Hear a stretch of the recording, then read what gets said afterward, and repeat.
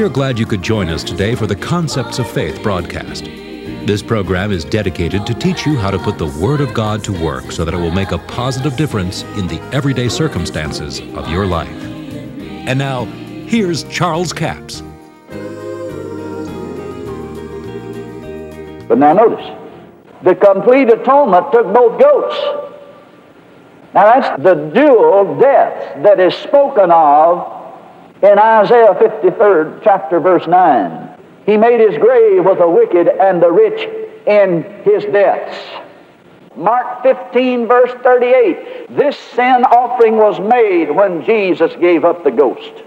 And then the veil was rent from the top to the bottom. No more would there be any other physical sacrifice received under that Abrahamic covenant. Jesus made the last one. When he said it is finished, he meant the last sacrifice that God will ever accept has been received, and there will never be another one. Therefore the veil was ripped from top to bottom and opened it up so anyone could walk in. Glory be to God. Whew, I'm about to have a spell up here. A Holy Ghost spell. Now notice.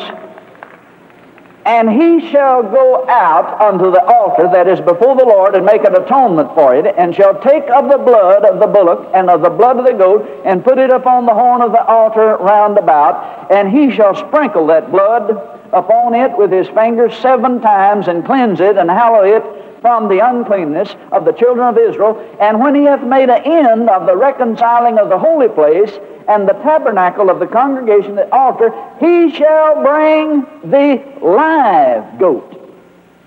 Now what are you going to do with this if you say that there was only one death that Jesus died? This sin offering is already made. The veil is already ripped from top to bottom. But the atonement is not fully made. That'll raise some eyebrows, won't it? Jesus is a scapegoat. But he's died. He hung there suspended between heaven and earth. He is most holy. There was no sin upon him. He did not receive sin until he died physically. Sin is a spiritual thing. Did you know that? It causes spiritual death. So Jesus must receive the death of that spiritual sin. And that is spiritual death. But he can only do it after the sin offering is made. And his physical life must be given up first. Now I said you're going to have to be quick to hear it this morning. Now watch this. They bring in the live goat, and Aaron shall lay both his hands upon the head of the live goat. Now you can study this. There's the only place that the priest, it specifically mentions that he uses both of his hands. He lays both of his hands upon the head of the live goat and confesses over him all the iniquities of the children of Israel and all their transgressions and all their sins, putting them refers to the sins and iniquities upon the head of the goat, and shall send him away by the hand of a fit man into the wilderness. Now the word wilderness there means a place of separation, the place not inhabited, where the judgment of God will fall upon that goat and not destroy the people whose sins was laid upon him. Now, you getting the picture? Hell was not created for people. It was created for the devil and his angels, to incarcerate them and to put punishment upon those that left their first estate and rebelled against God. Hell was never designed for men. It is a place not to be inhabited by men. The wilderness is a type of hell. This goat was sent into the wilderness. Now you see, under the old covenant, they made the sacrifices, atoned for the sins, but their sins were still there. Paul said in Hebrew, the blood of bulls and goats can't take away the consciousness of sin, because it can't take away the sin. It was swept under the rug. You didn't get prosecuted for it, but it was still there. And brother, that condemnation was on you like ugly on the 8th. You just couldn't get away from it. Any way you tried, it was there, man. You just couldn't do anything with it. There was nothing under the law to get it away from you. But under this new thing, this type here, the sin and iniquity and the consciousness of it is all put up on this goat, and this goat carries it to an uninhabitable place where judgment will fall upon him there and upon the sins there and pay the penalty for it all, so it won't come on the people. Are you getting this? That's Jesus. That's the sins and iniquities being put upon Jesus of Nazareth. Now hold your place right there. Let me show it to you in Isaiah the 53rd chapter again. We've read it, but you need to hear it again. Verse 4. Surely he hath borne our griefs and carried our sorrows. He bore our sickness and carried our pain. We did esteem him stricken, smitten of God, but he was wounded for our transgression. He was bruised for our iniquities. The chastisement of our peace was upon him, and with his stripes we are healed. Verse 9, he made his grave with the wicked and the rich in his death, because he had done no violence. That's the reason it came upon him, because he had done no violence. He had done no sin. He was not a sinner. He became sin. He received sin. Neither was any deceit in his mouth. Yet it pleased the Lord to bruise him. He hath put him to grief. The literal translation said God made him sick. He bore our sickness in his spirit. And when thou shalt make his soul an offering for sin, God put it all upon him. The chastisement, punishment, needful to obtain peace and well-being for us was put upon Jesus. Jesus is the scapegoat. He is the serpent on the floor. He is the rod in Moses' hand. He is the serpent on the pole because he became sin. And if you'll behold it, if you've been bitten by that old serpent Satan, it'll not affect you. Divine judgment has paralyzed Satan. Glory be to God. Now go back to Leviticus 16. I'm going to read this again from verse 21. Now notice, the sin offering is made, and we've already linked that to Mark 15:38, where Jesus cried out and said, "It is finished," and he gave up the ghost. That's the last sacrifice that will be received, and immediately the veil is rent from the top to the bottom. The way into the holiest of holies is opened up. But now he must carry this sin away, and judgment must come upon it. And Aaron shall lay both his hands upon the head of the live goat and confess over him the iniquities of the children of Israel, all their transgression, all their sins, putting them upon the head of the goat, and shall send him away by the hand of a fit man into the wilderness. And the goat shall bear upon him all their iniquities unto a land not inhabited. The footnote says, a land of separation. You know what spiritual death is? It is separation from God. And he said, "My God, why hast thou forsaken me?" God had turned his back upon Jesus. He had not died spiritually when he said that. But he was looking to it. He knew it was coming. He had seen it. He saw it in the garden. That's the reason he sweat drops of blood. All right, hold your place there. Go with me to Luke, the 23rd chapter. Now he's hanging there on the cross, verse 39, one of the malefactors, which hanged, railed on him, saying, "If thou be the Christ, save thyself and us." But the other answering rebuked him, saying, "Dost not thou fear God? Seest thou in the same condemnation? And we indeed justly, but we receive the due reward of our deeds. But this man had done nothing amiss."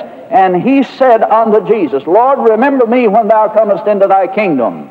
Now listen to this next statement that Jesus makes. Jesus said unto him, "Verily, verily, I say unto you, today shalt thou be with me in paradise." Now there's people that take that verse of Scripture and say, well, now, Jesus couldn't have gone to hell because he told this fellow, "We're going to paradise today." Do you realize that in the Greek there was no punctuation? If you read it in other translations and other commentaries, here's the way this should read. "Verily, verily, I say unto you, today thou shalt be with me in paradise." He didn't say you're going to be with him there today. He didn't go to paradise that day. He went to the region of the damned. I'm telling you today, you don't have to wait till tomorrow to find out. I'm telling you today, you don't have to wait 10 minutes from now. I'm telling you now, you'll be with me in paradise. But Jesus spent some time in hell before he went to paradise. Then he went over there and preached to those Old Testament people and led them out of that place. He led captivity captive, and I want you to know some of them were seen walking in the streets of Jerusalem. after Jesus arose from the dead. And you see, there was the Pharisees and Sadducees, they argued about the resurrection, One of them said there was no resurrection and there was no angels. That's the reason they were sad, you see. And then that doctrine was kind of hard to perpetrate after Uncle Jack walked down the street, been dead 49 years.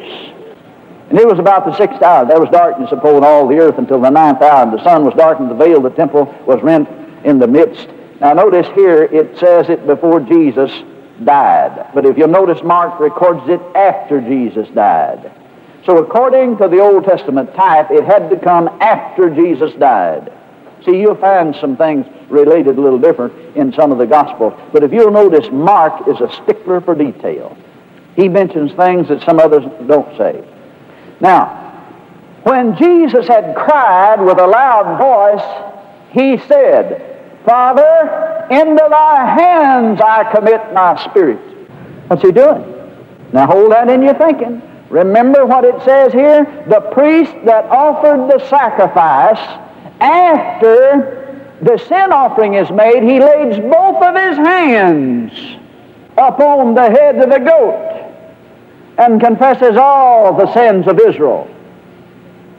Father, into thy hands I commit my spirit. Now put sin on me. Are you out there? Or did you go home? There it is in the Old Testament. There it is in the New Testament. Glad you joined us for the Concepts of Faith broadcast. Trust you've been with us all this week. We've been talking about authority in 3 worlds, and it's available to you. It is 4 CDs. It's the whole series that we have taught here on radio for the last 6 weeks, and it's all together so that you can get the whole story. I know some of you have missed part of it. It's important to understand authority. That's Authority in 3 Worlds is the title of it. CD offer number 7033, 4 CDs, for a total of $34. If you don't understand authority, you're never going to operate in the God kind of faith, the faith that Jesus talked about. The fellow that came to Jesus in Matthew, the 8th chapter, and said his servant was home sick, and he said, I'll come heal him. And he said, oh, no, you don't have to come to my house. Just speak the word only. My servant will be healed. Now, here's a man that believed because of the words of Jesus. If you speak the word, he said, you don't have to come to my house. Speak the word only, and my servant will be healed. He released his faith at the words of Jesus. Now, he's already established a point of contact for the man to be healed. Jesus, if you speak the word, my servant will be healed. And you remember that Jesus said to him, he said, this is the greatest faith I've ever found in all of Israel. Not even among covenant people have I found this kind of faith. And this was a Roman Gentile. He didn't even come under the covenant at this point. Jesus said it's the greatest faith that ever found in all of Israel. Why? Because he understood authority. That's offer number 7033. It's 4 CDs for $29 plus $5 postage and handling. Total of $34. We have a toll-free order line, 24-hour toll-free order line, 1-877-396-9400, 1-877-396-9400. Until tomorrow, this Charles Capps reminding you that the enemy is defeated, God is exalted, and Jesus is coming soon. To order the product offered today, call 1-877-396-9400 or write Charles Capps, P.O. Box 69, England, Arkansas, 72046. A complete list of CDs, books, and DVDs are available online at charlescapps.com. Through the website, you can listen to this radio program again and subscribe to our podcast. This broadcast is sponsored by Charles Capps Ministries and our listeners in this area.